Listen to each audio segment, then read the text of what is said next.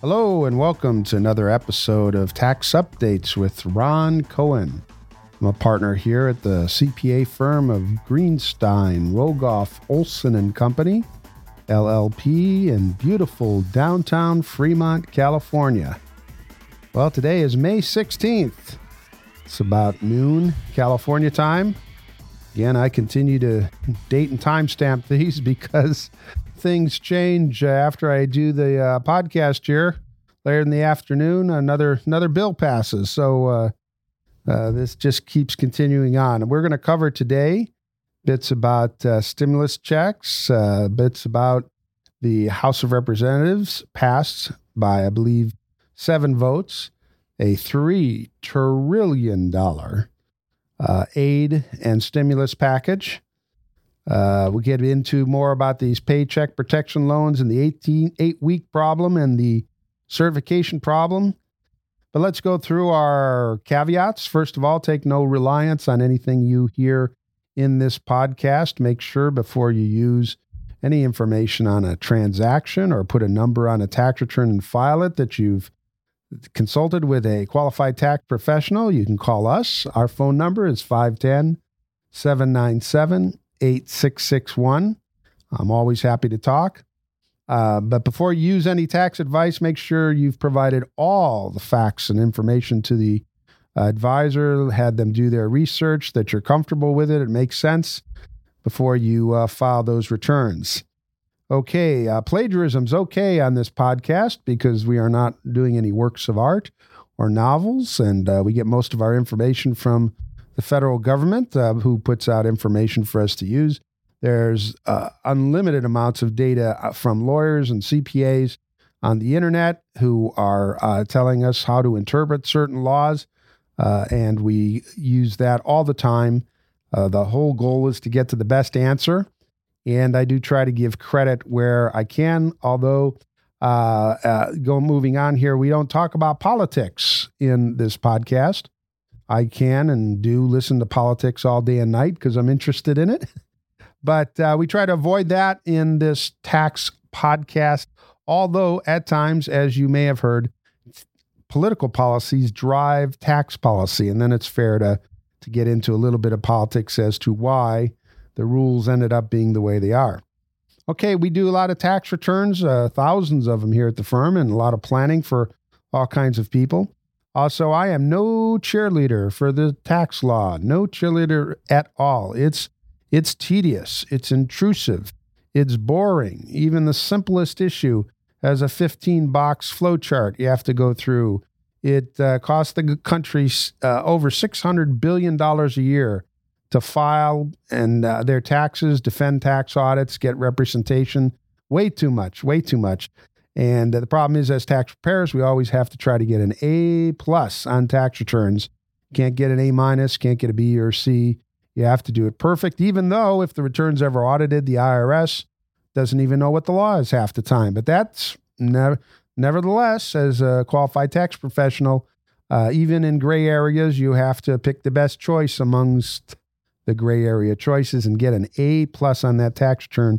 And that's what we do. Our website is www.growco.com. That's www.growco.com. There's a ton of information about me and the firm here in Fremont, California. Always happy to help. Okay, so I just wanted to note my 28-year-old son, got his $1,200 stimulus check. And a few episodes back, we mentioned about how there were complaints that there was a letter coming with those checks, which was a little discussion from President Donald Trump about the COVID crisis and how they're trying to help and so forth. And Forbes and some other commentators came out, rightly so, saying you cannot mix politics with taxes, right? Your taxes and dealing with the IRS, and for most people it's just like dealing with the bank. You go in, you do what you do, you get out, right? That's the service they provide. The bank charges you some interest, but you should not be getting into any political discussions. The IRS should not be driven by political issues. And so putting a little letter, no matter how innocuous or just well-wishing it is, does not belong in the envelope with those checks. And lo and behold, my son got his check last week. There was no letter. So it appears that the administration and the IRS stopped doing what they had been doing. So I just wanted to note, we mentioned it when it was occurring, 3-4 weeks ago, and now it seems to have stopped. It's still on the check. It did say economic impact payment, President Donald J. Trump. Okay. And I was thinking I would have been a little hypocritical because a few weeks ago I said, well, what's the big deal if he signs the check or his name's on the check? Actually, he didn't sign the check. It said Donald J. Trump to the left, and over to the right was the official Treasury Department signature on the signature line. But, not trying to be a hypocrite in these things. I think the president's name should not be on that check for exactly the same reason. The tax administration authority of the U.S. government should just be completely unpolitical in any way, including the check they send out to people. But I'm sure glad my son got his $1,200. Okay, moving on. Last week, Friday morning, the House of Representatives moved through a $3 trillion spending bill and aid bill. And I'm trying to stay out of politics here, but you can read it yourself. We'll put some links in the show notes where you can go all through it. And whether or not you agree or disagree with some of the policy issues and the types of money that's being provided, one can sit back and ponder for a moment that that's $3 trillion. It was more than the first two bills, the Families First Act and then the CARES Act came after that. And those were 2 or 3 trillion, not quite 3 trillion. This bill itself was 3 trillion. Now, the first two bills passed almost unanimously.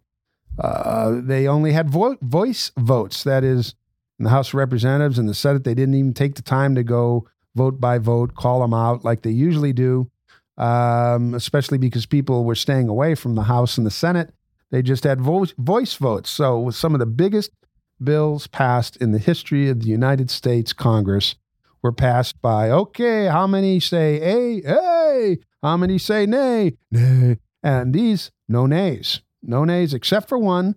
Representative of Massey of Tennessee got up and objected to say, I really don't think we should have a voice vote on a bill that's over $1 trillion. And the speaker at the time, it wasn't Nancy Pelosi was running it. They always assign, the speaker's very rarely sitting there with the gavel. They usually assign it to somebody else. But the stand-in speaker said, well, you've made your objection. I look around. Does anybody else want to voice vote? And then he said, in the opinion of the chair, the motion to have a vote, an actual vote has been overruled. Boom, bang the gavel, $1 trillion bill is passed. And Senator Massey had said in his plea something to the effect of, we just don't want to see democracy die in silence without an actual vote. That's a little extreme, but he certainly made his point. But my point here is those first two bills, with the exception of Congressman Massey, if I said it wrong, was the only no vote. Both two bills, other than him, were completely unanimous. And that was intentional because politically, we're all in this together, right? We're trying to solve this catastrophic problem with the virus, and people shouldn't be taking sides. Let's do the right thing. Let's try to help people. This vote on Friday for the $3 trillion bill was only passed by 7 votes in the Congress, in the House of Representatives. So that brings on a number of issues. First of all, the Republicans didn't even get to see it until 72 hours before the bill was going to be voted on. It was completely written by the Democrat caucus, which is fine. That's their right. But when a bill is thrown in and it's 1,800 pages, so you can barely read it in 72 hours, plus you have other things going on. The Republicans, to a man and woman, voted against it because, one, they don't think that's fair. There should be committee hearings. There should be negotiations back and forth, discussions with the White House. None of that happened. So it was just thrown at them, and the Democrats had the majority in the House, and so they passed it. Secondly, that was interesting, was a number of Democrats voted. 14 Democrats voted against this bill. Now, I don't have these numbers right. Before, 5 of them took the view, we want this bill to be like the other bills. We want it to be bipartisan. So when we were explaining it to our constituents back home, what happened? Well, it wasn't Democrat versus Republican. It was, we're all in this together. Let's do the right thing. Let's help people. The Democrats wanted this to be a bipartisan bill and objected to the fact that the Speaker Pelosi and her group there wrote it without discussion. So it couldn't have been bipartisan because Republicans literally didn't know what was going on until they saw the bill on the House of Representatives computer placed there exactly 72 hours before the planned vote on Friday. The other Democrats are even more interesting. A number of them who are joining with the very progressive, and again, I'm not judging, I'm just saying very progressive part of the House, said the bill did not go far enough. One of the congressmen wanted in the bill a requirement that no business can open up in violation of the CDC timeline. So this congressman from New England saying, I am going to dictate. Okay, can't say that. I'm not going to do that. Okay. And other congressmen, including our congressman here in the 17th District of California, which goes from Cupertino around North San Jose and up here through Fremont, voted no, and specifically came out in public saying, well, I'm voting no because we're not changing Medicare. We're not giving we're giving exemption more money in some areas, but not nationwide. More, without getting into all the details of his explanation. He voted no, saying that Speaker Pelosi's bill was not giving enough. So, okay, all right, that's up to him. And so the bill just barely passed. So when the bill barely passes, of course, the people in the Senate and the White House can say, well, the bill barely passed. You folks in the House barely believe in it. So there's 435 members of the House. The bill passed by 7 votes. That's like barely. And it wasn't bipartisan either, right? I mean, it clearly wasn't bipartisan. Every Republican voted against it. So I could spend 3 hours going through everything that's in that $3 trillion bill, but I won't do it. No reason to. There will be weeks, if not months, of negotiation between the Senate and the House and with the White House about, I will say the shame of it is there were parts of there that should be passed, that all parties agreed on. There was provision that the PPP loan expenses should be deductible, where the IRS put out a ruling last week, if you heard our episode, saying that since the money you're getting is tax-free, to pay the expense, you shouldn't get a deduction for the expense. Otherwise, you're double dipping. And I had called that out weeks before, and the Secretary of Treasury agreed with me. And then a bunch of senators, they don't know me, but the bunch of senators wrote to the IRS and the Treasury saying, no, that's exactly what we meant. We meant them to get the money free, to pay the expense, and a deduction for the expense. So there was a miscommunication. And by my math, that's a mistake of about $150 billion more that this bill will cost, the CARES Act will cost than they intended. So they had a provision in there, just to clarify, House and Senate, everybody intended those expenses to be deductible. Well, that and largely the Republicans agreed. So that didn't get passed because it's in this $3 trillion bill. They'll negotiate it. Maybe they'll get back to it later. There's some other things about the PPP loans and so forth. And we can argue about whether certain groups of people or certain types of activities should get some aid. Those are honest disagreements. Maybe they will come back and deal with it. But again, as somewhat I call myself a student of tax law, clearly, and of monetary policy, $3 trillion is a slap by God amount of money. And if it doesn't make you pause for a moment, at least even if it's for a good cause, if you believe that, in all the components, right, there's so many pieces of it. Some one could argue is good, some one could argue is bad. The money doesn't exist. It all has to be borrowed. What does that mean? That's interest for another 1,000 years because federal debt is never repaid. It's only refinanced. So that's $3 trillion interest charges, the weight that has on our children and grandchildren. Okay, but all right, I don't want to bend too much into politics. And the bill, the news I should report here is that Mitch McConnell has said this bill is dead on arrival in the Senate. They're not even going to look at it. Not going to look at it. And, their political argument is, look, you didn't negotiate with us. So why should we even look at it? You barely passed it in your own House. Democrats, you control the House, not by a lot, but by a little. But even members of your own party voted in significant numbers against the bill. So Mitch McConnell has plenty of political coverage. Again, I'll stop. But to say dead on arrival. And the president has said also the bill's not consideration. Although the president has said one of the provisions in the $3 trillion bill was to do another round of $1,200 per person and more if you have kids and so forth and family members. And President Trump has come out and said, I like that. I might want to do that. All right, so how do you carve it out of a $3 trillion bill? I think that's $300 or $400 billion. Okay, do you pass a standalone bill? Anyway, there are people who do that all day long and figure those things out in Congress, and that's not for me. But that's what happened with the $3 trillion bill. It's not going anywhere fast. That I think is a fact, and we'll see in the coming weeks what happens. All right, with these payroll protection loans, PPP loans, remember, there's an 8-week problem and there's a certification problem.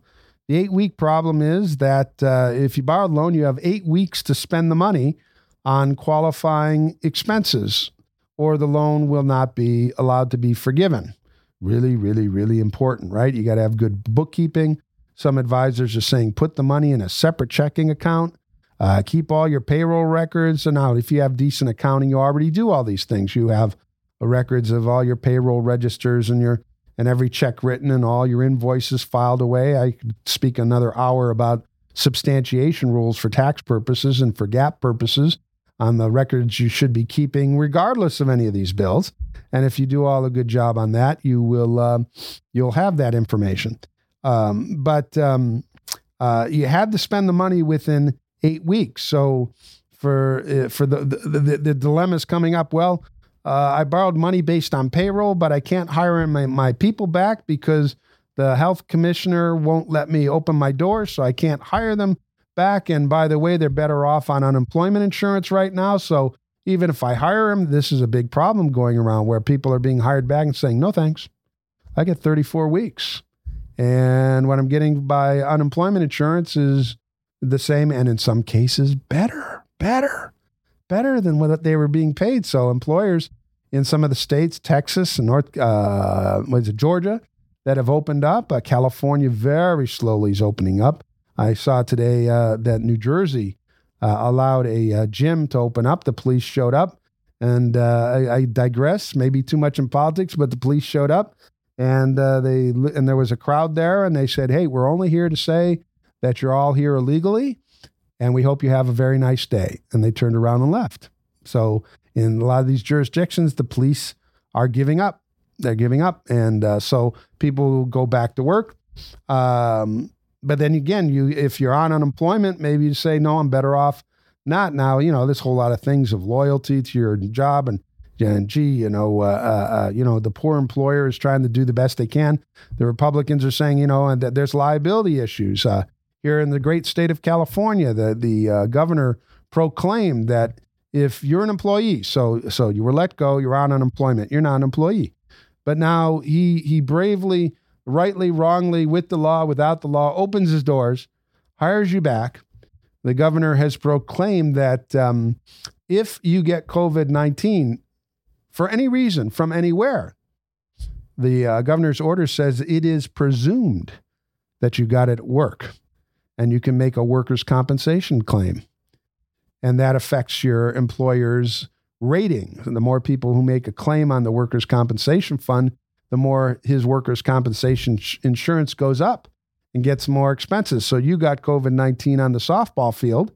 or whoever knows what. And it's presumed, since you are an employee, that it's the employer, the employee's situation, the area, a problem with the place of employment.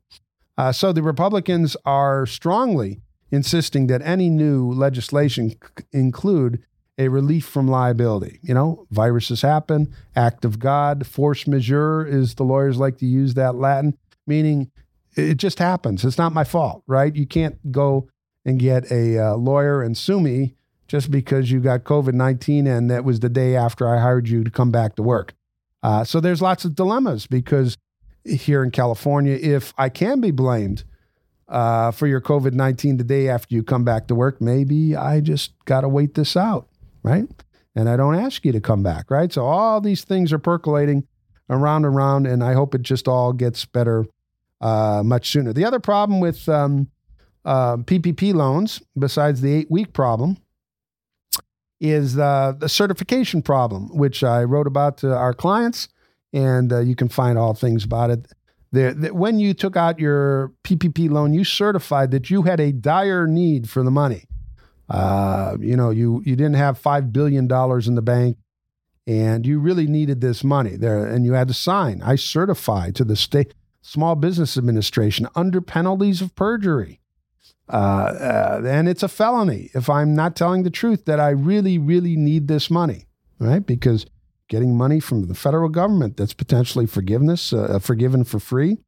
So they wanted that legal certification. So now a lot of these big companies are looking at it, and maybe not so big companies. It's not really directly related to the size. It's directly related to their set of financial resources. People have been saying, well, I signed that thing, but maybe, I could have been okay. I had $1 billion in the bank, and I applied for the loan. I took the loan. The lawyers told me it was okay. The bank told me it was okay. The accountant told me it was okay.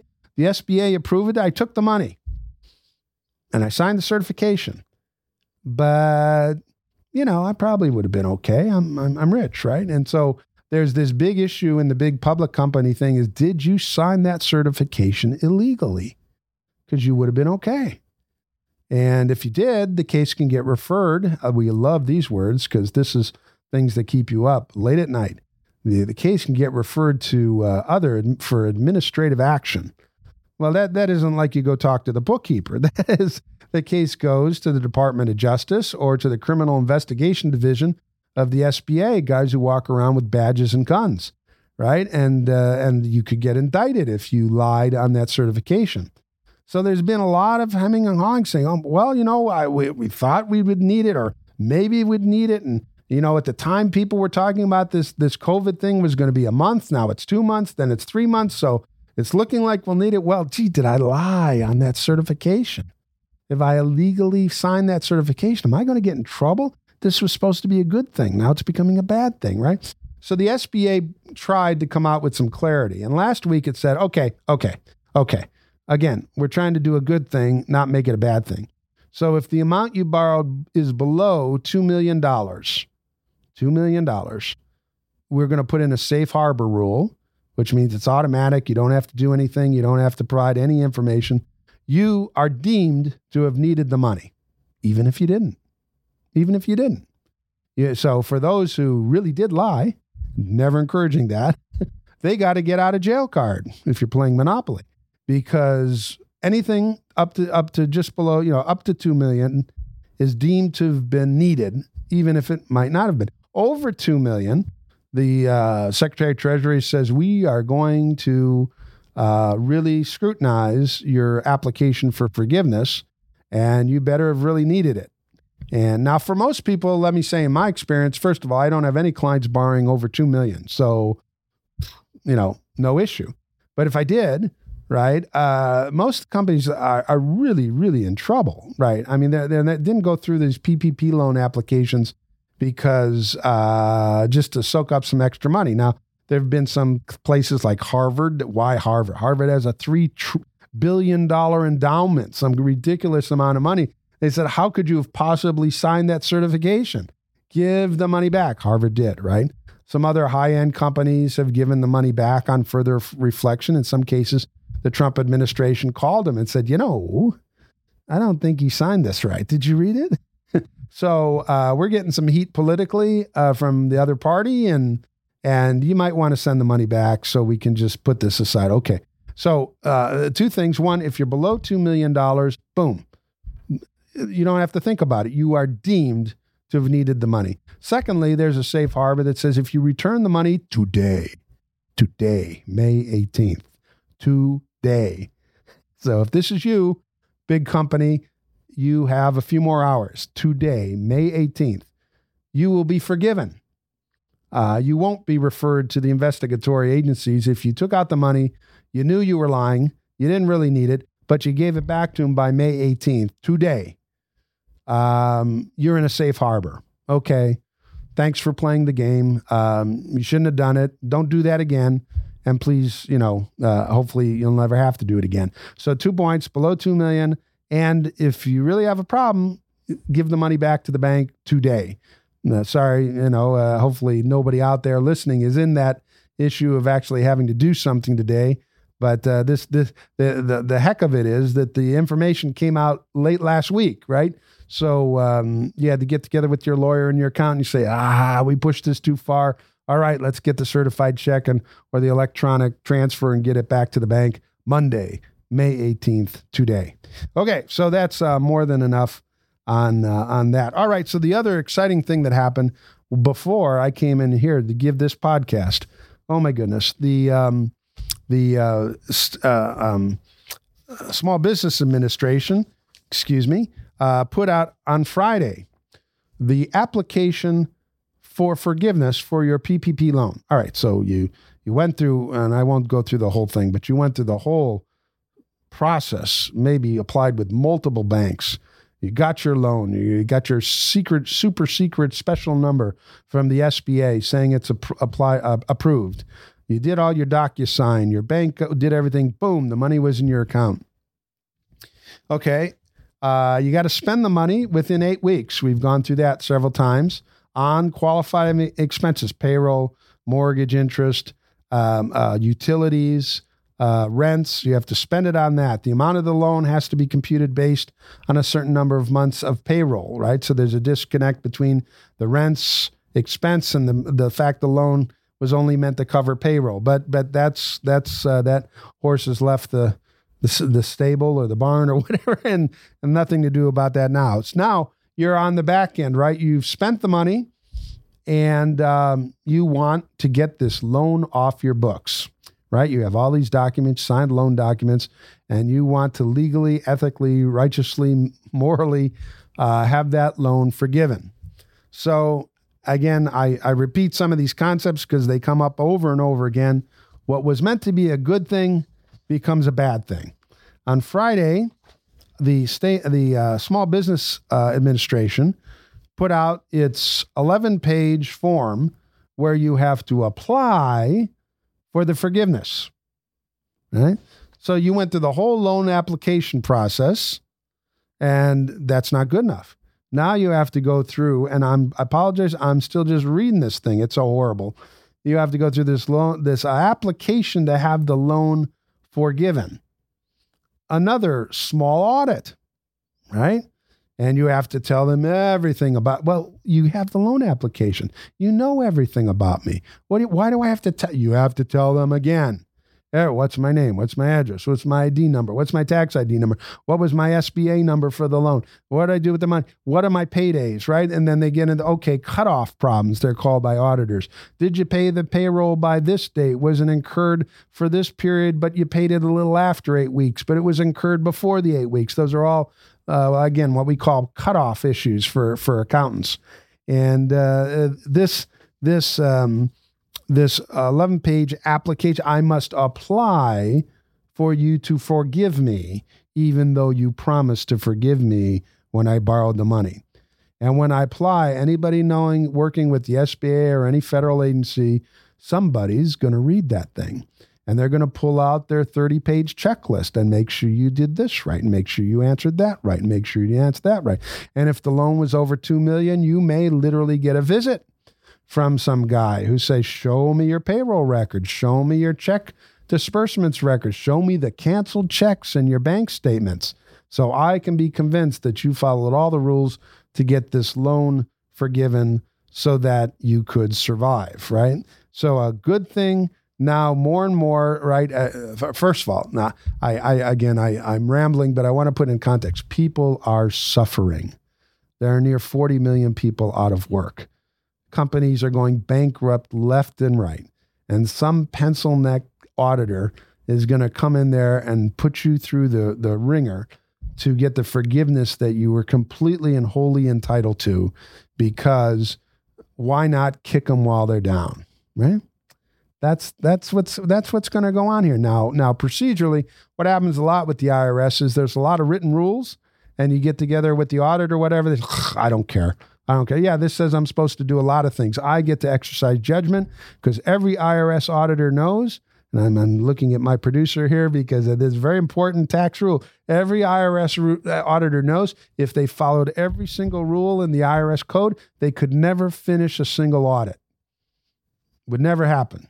Couldn't process a tax return, couldn't finish an audit. You have to skip things that are immaterial. Otherwise, there's 15 paragraphs on something that's $20 and you can't do it.